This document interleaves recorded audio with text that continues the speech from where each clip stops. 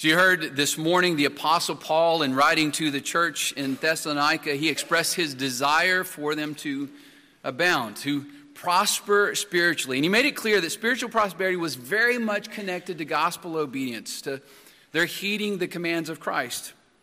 Now as we come to the second part of this section from verses 1 to 8 in chapter 4, we find that Paul is now going to transition from this general exhortation to abound in walking in the ways of God, to walk according to the commandments of Christ. And he's going to speak directly to them, to those points which matter, points which are relevant for where and when they live. And in Paul doing this, he is not doing anything radical. He's not introducing anything radical or novel in what he's saying to them. He's actually giving to them old truths, but it's part of the lordship of Christ in all of Scripture. It may be radical in terms of the culture, however. What he is going to teach them, what he's going to expect from them, what he's saying to them is going to comport with being a follower of Christ, as they are going to have to be very different from the world in which they're living.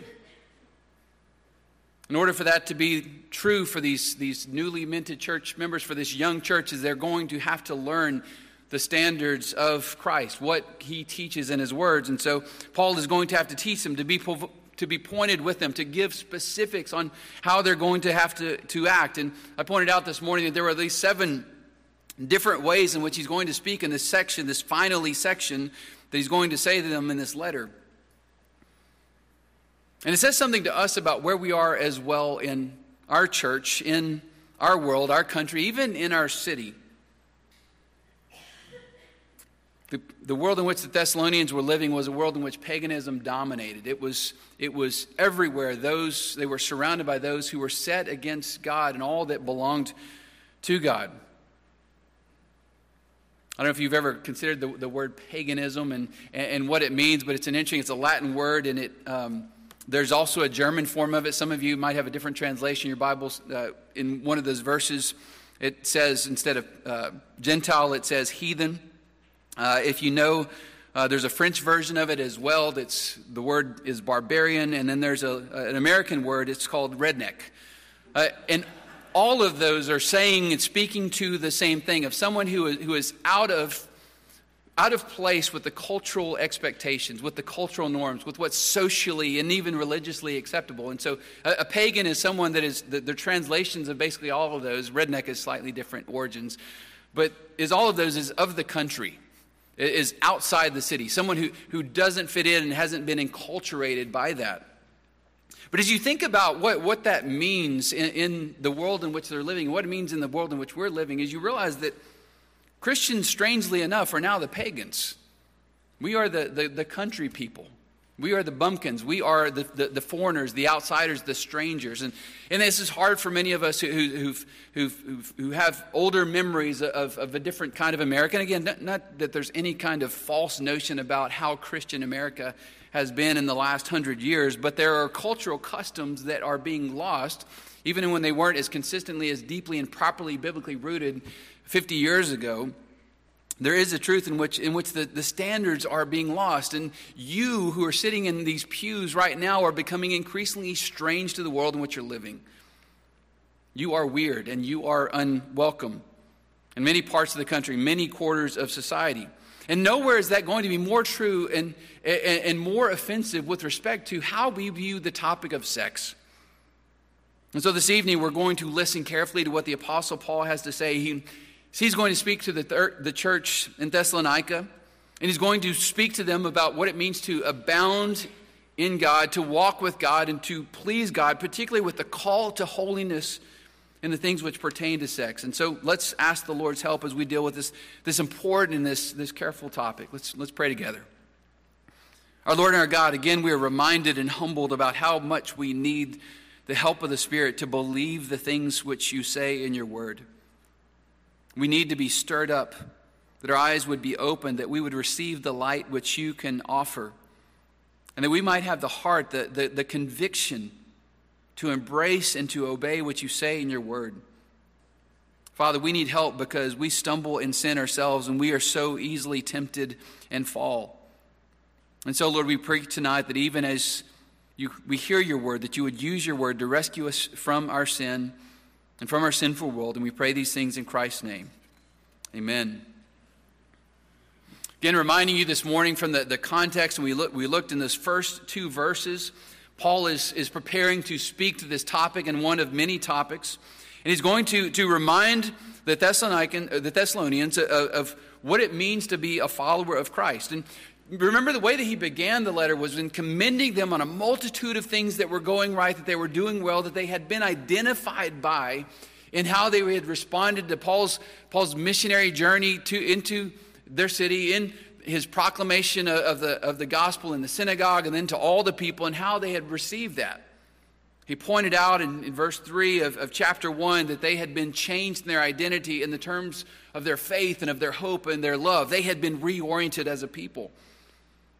In verses 6 of chapter 1 and also chapter 2, verse 14, he points out that this newfound identity, this reorientation, resulted in their suffering, is that they were now partnering with other churches in this, is that they are sharing under suffering. It has cost them deeply to belong to Christ.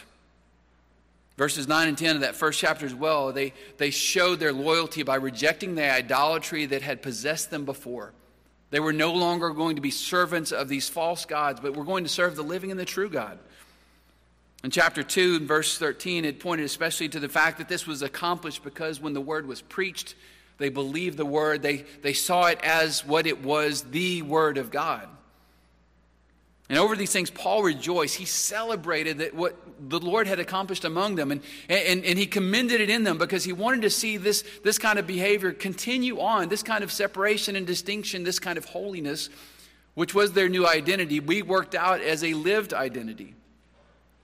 These things were right and they were good, and they were genuine markers that they had been transformed in their person, in their character from the inside out, and they had been translated into a different kingdom.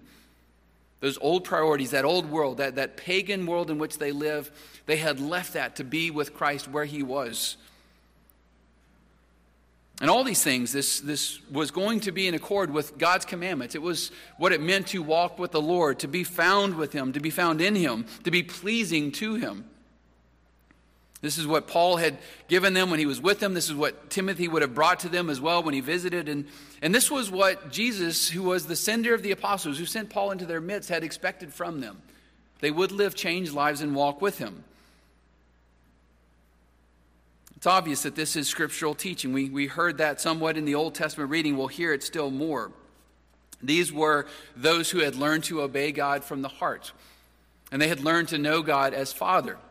And part of that, and what was part in those verses that we saw this morning, is that in relating to God as a Father, it meant two things. It meant that he loved them and his name was placed upon them. And it also meant that they were in a relationship with him in which they could please him or displease him. When they disobeyed, they would displease the Lord. When they pleased him as his children, they would bring honor to his name. And when they displeased him, when they sinned against him, they were not less his children, but they certainly did honor him less. There was the expectation of Scripture that they would honor him more because of who they were, because of how they were, because of what they had become. And so that allows us to go into what we need to go into tonight as we get to verse 3 of chapter 4, where he points out specifically what the will of God is, what their Father wants from them, and that is their sanctification. Look back at verse 3. Paul writes there, he says, "For this is the will of God, your sanctification, your holiness, your set-apartness." And this is a universal biblical teaching. It's true in the Old Testament, Leviticus chapter 19, a different chapter. The Lord says to Moses, "Speak to all the congregation of the children of Israel and say to them, 'You shall be holy, for I, the Lord your God, am holy.'" If you've identified with the Lord, and you have been identified with the Lord by your being rescued and set apart to the Lord, then your call is to be holy like the Lord.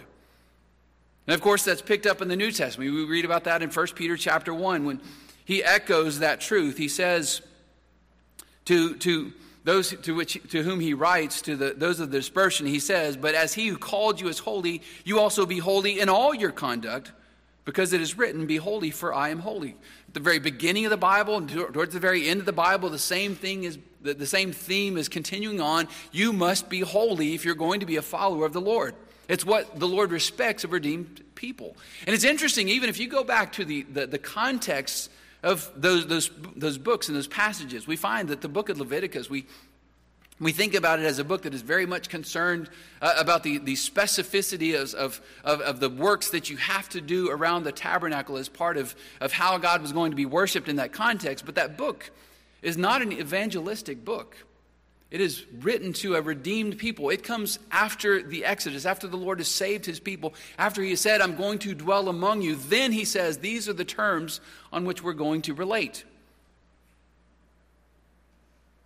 The house which is built among them is the house of God. It is also called the tent of meeting. There's an intention to fellowship with them. And as part of the terms of those fellowship, they're going to have to know how he wants them to relate and what his expectations are for them.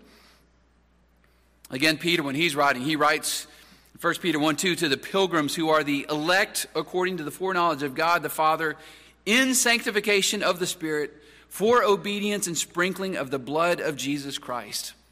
Again, it's a letter written to the redeemed, and the redeemed are called to be holy because God is holy. These are people who have been saved from their sins and who are also saved into the presence of God to dwell with him and to be and to live in holiness.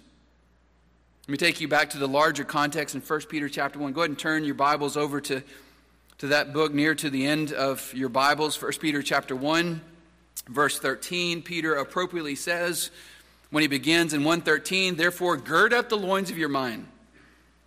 Be sober and rest your hope fully upon the grace that is to be brought to you at the revelation of Jesus Christ as obedient children, not conforming yourselves to the former lust as in your ignorance, but as he who called you is holy, you also be holy in all your conduct, because it is written, be holy, for I am holy.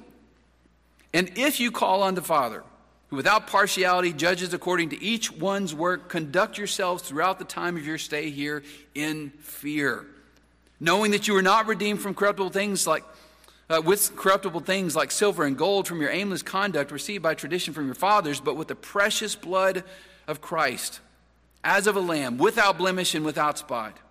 He indeed was foreordained before the foundation of the world, but was manifest in these last times for you who through him believe in God, who raised him from the dead and gave him glory, so that your faith and hope are in God, since you have purified your souls in obeying the truth through the Spirit.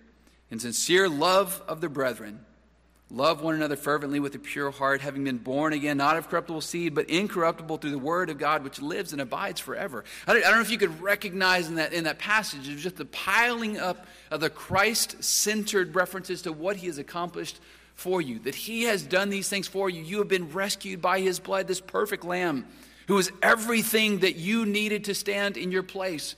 Someone who would be your substitute, who would go to God for you and be acceptable in the sight of the Father the way that you should be but aren't because of your sin. He would do it for you.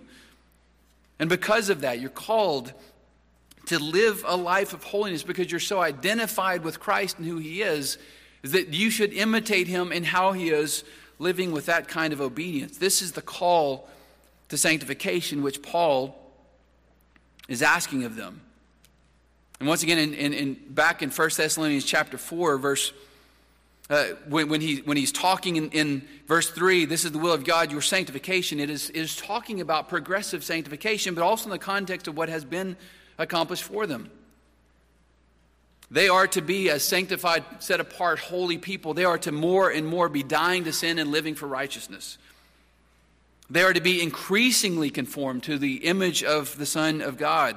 They are to be filled with greater obedience and more purified intentions and the ability to more greatly resist succumbing to temptation when it's presented to them in life. Paul is being specific. He wants them to know this has got to change you. You need to expect more of yourselves. And this is where he's about to get offensive. And how does he get offensive? Well, he gets offensive doing what Scripture shows people to be most offended by. He gets specific. You remember Stephen's speech before the Sanhedrin?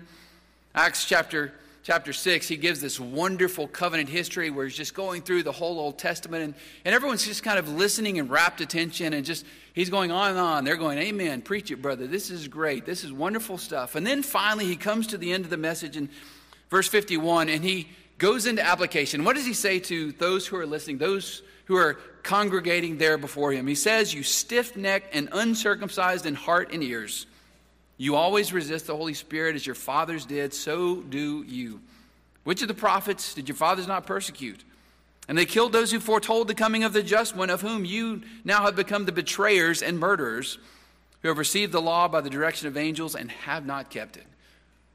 It's a very pointed application. That would be painful to hear, but true. The response was not to repent of what they heard when their sin was pointed out. The response rather was to take up stones and to kill Stephen. Why? Because he was specific, because he pointed to their sin.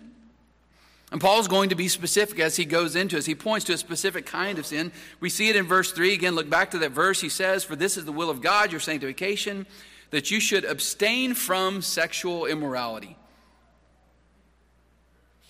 You are to abstain. You are to separate from. You are to keep your distance from that which involves sexual immorality.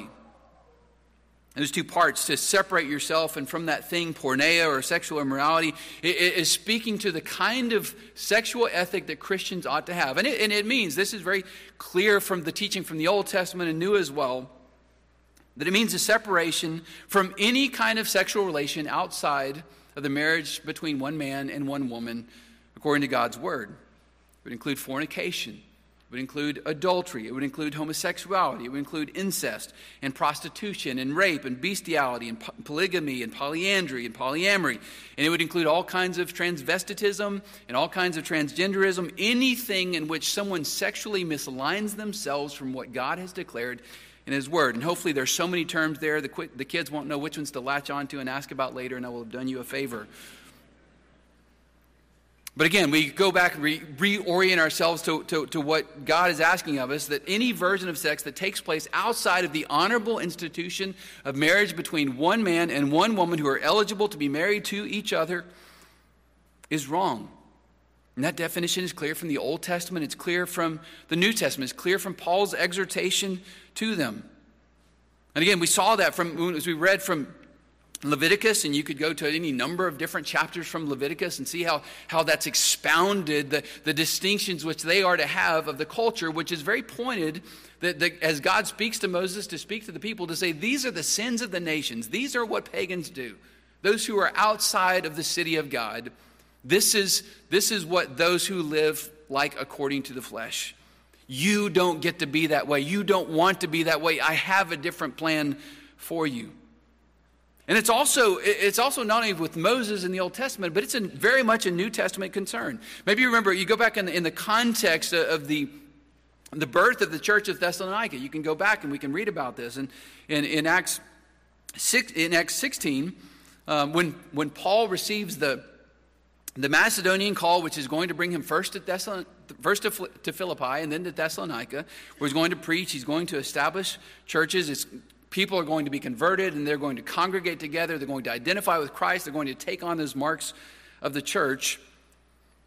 We know the context for that, but we also know what happens right before that. Turn your Bibles back to Acts chapter 15. Acts chapter 15, we find that first and most famous General Assembly. Paul had been called to Jerusalem to report on the matter of Gentile conversions. He is giving a glorious report what's happened on his previous missionary journey.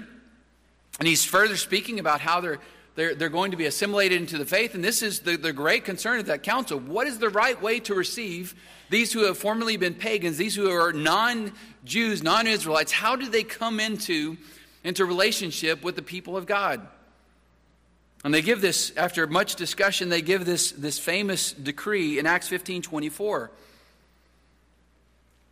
They say there, "Since we have heard that some who went out from us have troubled you with words and settling your souls, saying you must be circumcised and keep the law, to whom we gave no such commandment, it seemed good to us, being assembled with one accord, to send chosen men to you with our beloved Barnabas and Paul, men who have risked their lives for the name of our Lord Jesus Christ.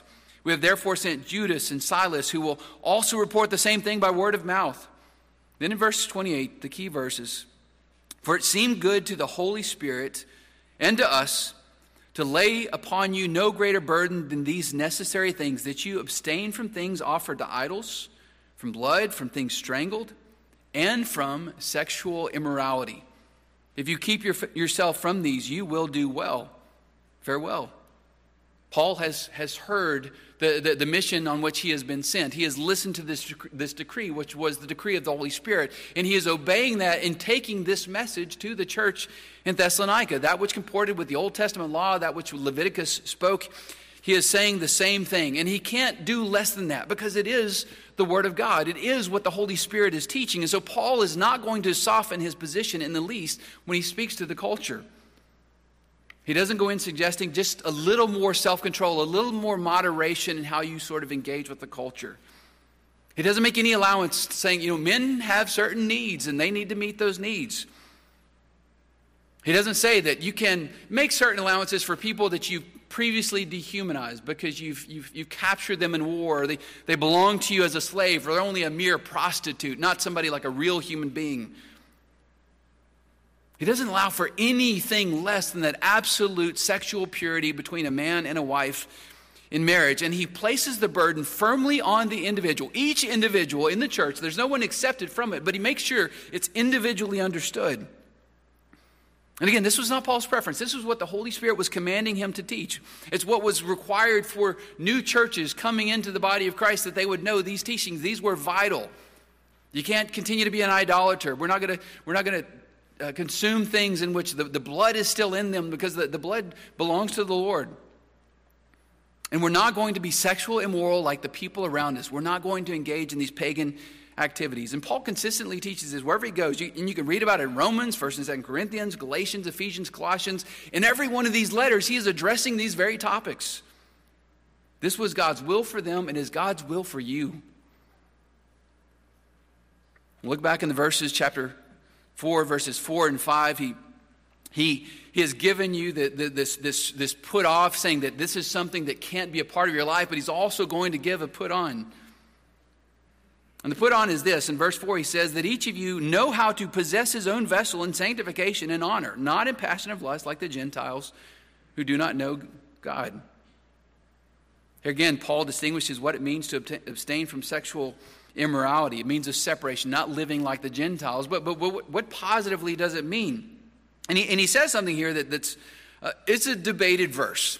There's some disagreement on what this verse means. I'm going to solve this problem for you tonight. So you just wait for it. I'm going to get to an answer, and you're going to walk away very satisfied.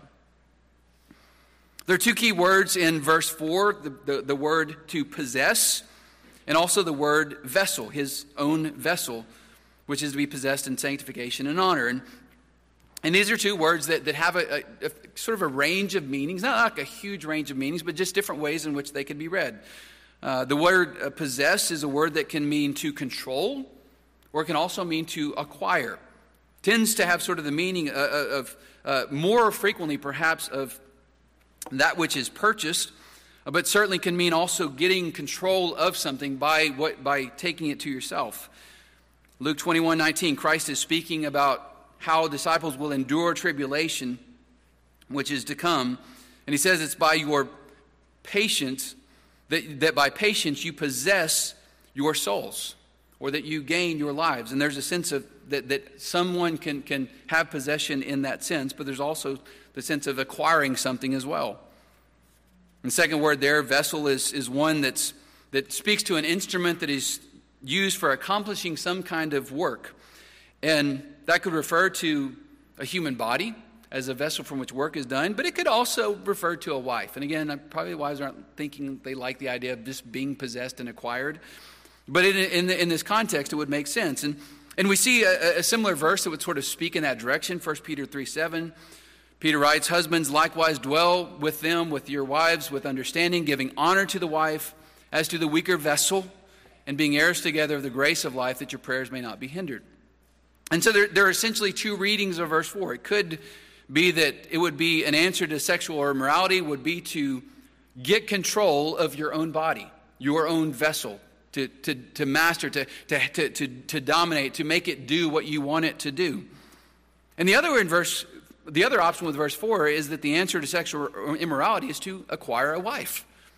And so here's how we will decide this. We don't have to decide this. The good thing is for the Thessalonians, they probably knew the answer to this, but the answer for us that you can rest happily and securely in, and this is the point I want to make, is that these are both biblical answers for us. And they're biblical answers because Scripture teaches these things. And I want to show you these. First off, the Bible gives us the biblical answer of the advantage of a wife. That, of course, starts in Genesis chapter 2. In one verse, we have both problem and solution presented. Genesis 2:18, the Lord God said, "It is not good that man should be alone. I will make a helper comparable to him."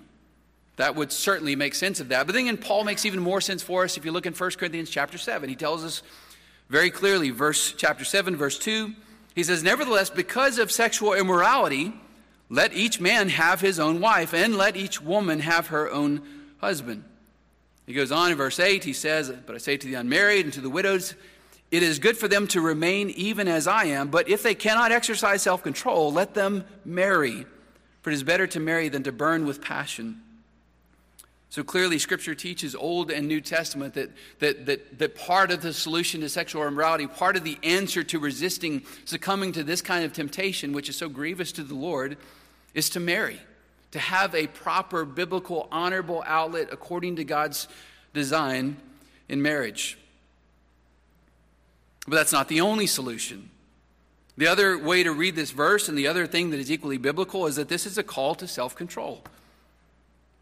In addition to the teaching of the Jerusalem Council, which we read from Acts 15 just a few moments ago, we have Paul's repeated emphasis in his writing. He wants to address this over and over. And you could look at one example in Ephesians 5:3. Paul, in his commandments, he says, "But fornication and all uncleanness or covetousness, let it not even be named among you, as is fitting for the saints." He's speaking to the holy ones, and he's saying that this can't be a part of your life. You must deal with that. And if you're a single person, I would recommend some serious study in this particular passage. Ephesians 5, 1 to 21, and also taking note that Ephesians 5, 1 to 21 is leading towards 22, which is the address to husbands and wives in marriage. And again, I can't expound all of it, but in that chapter 5, the context in which Paul makes that statement, Paul's going to exhort Christians to walk in sacrificial love. He's going to say, this is what it means to follow Christ. You're going to walk by sacrificing yourself for the benefit of other people. That's your expression of love. He's going to call you to resist deceivers, which is certainly a problem with the sexual ethic in our culture. Is there are a multitude of deceivers that are saying, walk in this way. This is good for you. This is to be celebrated. He's going to command to walk as children of the Father and children of light, and to walk according to the Spirit, to have no fellowship with darkness, to redeem the time and the evil days in which you live. All of that is chapter 5. He's also going to exhort to keep yourself from drunkenness and to go worship with God's people, singing psalms and hymns and spiritual songs, grace in your hearts. In a word, those things are how you direct yourself, how you exercise control over your vessel, how you use it as the instrument for which it is meant, which is to glorify God. Colossians 3:5, Paul likewise says, "Therefore put to death your members which are on the earth, fornication, uncleanness, passion, evil desire, and covetousness, which is idolatry." And again, that's a passage I would recommend that you study in its context. Because there he's going to tell us to set your mind on things above. That is an exercise of self-control. He's going to say, put on the new man. He's going to remind you that Christ is all in all. And again, this is how we move towards using our body for God's glory. And then one more exhortation from Paul, and it's what he writes in a personal charge to Timothy. It's in Paul's closing letter, the last letter he's going to write before he is going to suffer his death of martyrdom. He's writing this to a pastor, and he says in 2 Timothy 2, verse 21, he says, "Therefore, if anyone cleanses himself from the latter, he will be a vessel for honor, sanctified and useful to the master, prepared for every good work." And immediately he says, "Flee also youthful lusts, but pursue righteousness, faith, love, peace with those who call on the Lord out of a pure heart."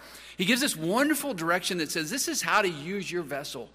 This is how to use you to glorify God. You have to turn away from this, and you have to pursue, you have to chase after righteousness and faith and love, and you have to do it with relationships with the body of Christ. Immersing yourself in the life of the body, the friendship, the encouragement, the example, and the accountability.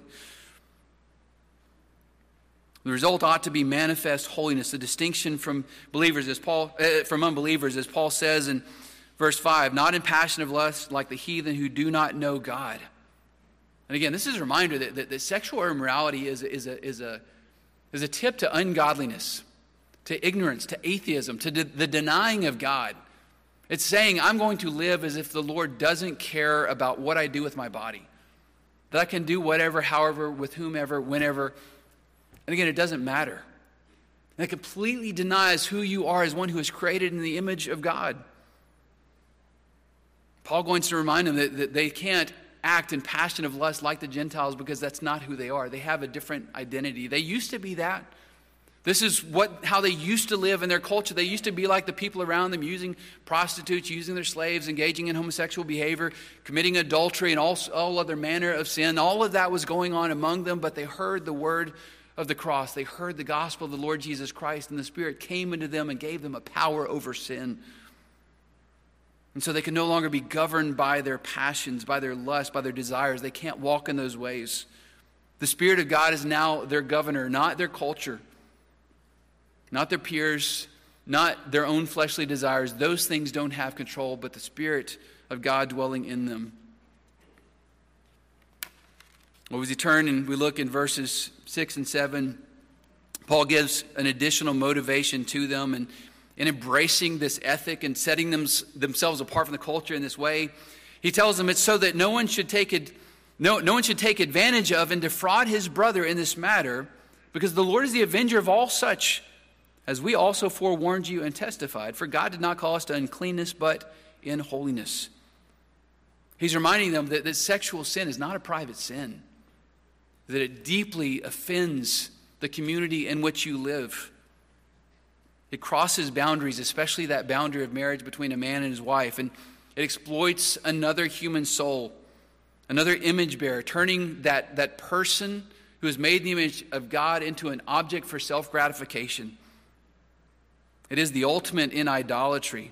Instead of honoring another person, instead of loving your neighbor, instead of seeking to serve and sacrifice yourself for them, it says, I'm going to exploit you and use you for me. And it is a destroyer of communities. It's a disruptor of families. And it's certainly a wrecker of human souls. Nothing is more destructive. God gives this call, and he's not changing his tune. Paul can't then either, because it's the word of God from the Old Testament, from the New Testament. It's the word of Christ. Genesis or Leviticus or anything that the apostles teach. He had to call to repentance. He had to warn them against the cesspool of the culture in which they were living. He had to show them that following Christ meant a change in their lives and a lived out holiness, so that they could no longer walk in that way, but they had to walk according to the example of Christ. And Paul was gentle among them as a nursing mother nurses her children and cherishes them. But even with his gentleness, he spoke with clarity and conviction. He believed this was the right way in which to walk, and compromise was not a possibility here. Lastly, as a clarification to make sure that they understood, he says, therefore, he who rejects this does not reject man, but God, who has also given us his Holy Spirit. It's a sort of a formula that he gives you there for understanding this word. If you're struggling with this, and you're thinking, this is too high a standard. He's saying, people who have the Spirit of God in them, who have been purchased by the blood of Christ and transformed by the work of Christ, who have become the home of Christ and the Spirit of God, is they're going to hear the word. They're going to receive it and believe it and act in obedience toward it. He's saying that this word is not just a code of ethics embedded in an ancient text. He's saying this is personal with a capital P. This is about God, who knows you, and who knows you better than anyone knows you, who knows you better than you know yourself, and who is telling you this is the way to go. This is the path of pleasing me, and this is a path of being blessed by me. This is how you enjoy all the blessings and benefits of being my child. This is where the good stuff is by restricting yourself and saying no to ungodliness and passions and giving yourself to obedience to Christ. And that should sing to us that the Lord loves us and he's speaking this word to us and he wants us to know this. And it should sing louder than any voice that you're hearing in the culture. That you would say, I want this. I want what he has. I want to be free from that. To not live in bondage to that sin because I have been set free. That should speak to us, and that should speak to how we respond to this passage. There is a call for moral clarity in this text. And even for evaluating the current culture among Christians and how the sexual ethics that they've developed, how much they have slipped and given themselves over to the culture. To think about the things that, not only that we see in media and in advertising, what's being promoted in all the various formats that we can face it, all the messages that are sent to us that are endorsing different kinds of sexual perversions. Of course, that's out there. But when the Church of the Lord Jesus Christ is saying, well, maybe this is not that bad. Maybe if it is a loving, committed relationship, I mean, not actual marriage, but loving and committed, then it's okay. Or maybe if two people really love each other, even if they're the same gender, that's all right. Or if someone is struggling in this way and it's just really hard for them to function this way in the world, to let them switch their orientation in a different way so that it makes the world easier to live in. And Christians are saying, it's just hard to say no to that. And some of these are just really nice people. And man, you look bad when you say negative things about people that are living life that way. It seems good and it seems pleasant and it seems desirable to make one wise, doesn't it? You've heard that before, right? That was the original sin. That was what Eve saw. All these things, it's like, yeah, I see it now. This isn't so bad. And she made a choice and her husband made a choice and they succumbed to that and plunged us all into the ruin and the destruction, the disorientation in which we live. And of course, we live in a world in which things are broken and don't function the way they ought to. And people suffer the way they do and are confused how they are. But we as believers are called to live and to think differently. Yes, we're bound to continue to love our neighbors because they are made in the image of God, however they are acting. And we're to have compassion on those who are in bondage to the devil, who are bound to their sin and who have a broken existence in this world. And we're to encourage and comfort those who have fallen, who have succumbed to sin, and to remind them of how great the gospel is, of how much Christ has accomplished, that even those sins have been paid for by his sacrifice. But we cannot make peace with sexual sin. It's not an option. Not in any sense, not in any way are we allowed to say this is okay, this is acceptable. Young men, I would speak to you. This is a word to you. We know it's hard. We know this is not a problem that exclusively belongs to you, but you are in a hard time in life. And again, young women, you have problems as well. It's not easy in the culture and the way that you're being fed on these things. No surprises there. But again, remind yourself that God has a plan. It's an old plan. Back in the beginning, Genesis 2:18. It's not good for man to be alone. I'll make a helper comparable to him. And again, you might be thinking, Scotty, I want that. It's just not available for me. But think about this. How many things in your life are worth working and waiting for?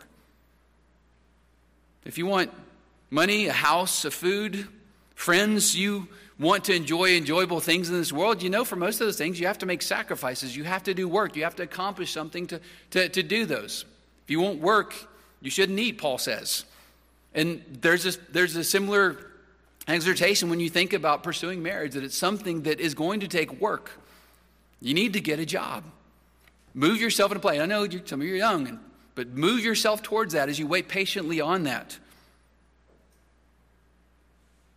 And there's another part of it is be discontent with yourself. Don't look at yourself and say, I'm great the way I am. Again, the world is saying that all the time. They preach that message so much. Just accept yourself as you are.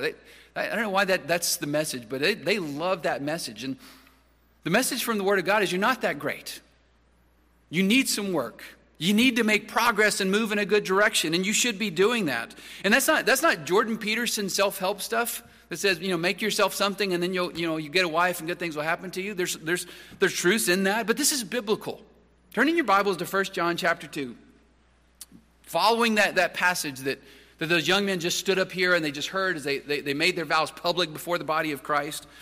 In that same passage, if you move in 1 John chapter 2 down to verse 13, you find John making these triple exhortations doubly, is what he's doing. It's not long, but it's helpful. He says in 1 John 2:13, I write to you, fathers, because you have known him who is from the beginning. I write to you, young men, because you have overcome the wicked one. I write to you, little children, because you have known the Father. Again, in verse 14, he says, I have written to you, fathers, because you have known him who is from the beginning. And again, he says, I have written to you, young men, because you are strong, and the word of God abides in you, and you have overcome the wicked one. You are more than what you might think. Though you may be young, you are declared strong because the word of God abides in you, because the Spirit of God is at work in you. You are more than that weakness that you have shown. You already have the victory. You have overcome the wicked one. It's who you are by identifying with Christ who has won the victory. That victory belongs to you as well. And he says, so walk in it, live that kind of life. And then finally we'll say this, that sexual sanctification, sexual purity is not the only part of sanctification, but it is very preciously close to the sinner. Again, I would point you to a couple of texts. One that I would point you to is the book of Leviticus. These poor College Plus kids that are hearing Leviticus so much, and they're getting more of it, as if Dr. Morales didn't do enough for the world in this area. But you find in the book of Leviticus a pressing concern for sexual restraint. It is there on a multitude of pages. And it's interesting where you find it. One of the places that I remember taking note of this is that it's especially emphasized in chapter 15, where it talks about a bunch of icky stuff in there of bodily functions that are related to our sexual parts. That's what precedes coming into the Day of Atonement. Chapter 16, which is the center and the focus of the book. And then immediately on the other side of it, we find just after a discussion of blood, we have a discussion in chapter 18 on sexual ethics, about sexual purity. You know that Hebrew, when it wants to emphasize something, it tends to do it at the center of construction. Kind of poetically, it draws your eyes towards the center where the Day of Atonement is. But the thing that's of great importance on both sides of that is sexual purity. And you know that's true, that it goes deep towards your soul. And that's Paul's priority, not only 1 Thessalonians, but certainly to 1 Corinthians chapter 16. And I'll read this for our edification, and this is how we will close. 1 Corinthians 6, verse 12, Paul says, all things are lawful for me, but all things are not helpful. All things are lawful for me, but I will not be brought under the power of any. Food for the stomach, and the stomach for foods, but God will destroy both it and them. Now the body is not for sexual immorality, but for the Lord, and the Lord for the body. God both raised up the Lord and will also raise us up by his power. Do you not know that your bodies are members of Christ? Shall I then take the members of Christ and make them members of a harlot? Certainly not. Do you not know that he who is joined to a harlot is one body with her? For two, he says, shall become one flesh, but he who is joined to the Lord is one spirit with him. Flee sexual immorality. Every sin that a man does is outside the body, but he who commits sexual immorality sins against his own body. It goes to the heart. It's nearest to us and doing the most damage. And he says in verse 19, do you not know that your body is the temple of the Holy Spirit who is in you, whom you have from God, and you are not your own? You were bought with a price. Therefore glorify God in your body and in your spirit, which are God's. You friends are members of Christ, in Christ. You are temples of the Holy Spirit. You have been bought and redeemed, purchased back from the slavery of sin, and all that by the blood, the precious blood of the Lamb, to set you free from the bondage of sin, to give you freedom in Christ.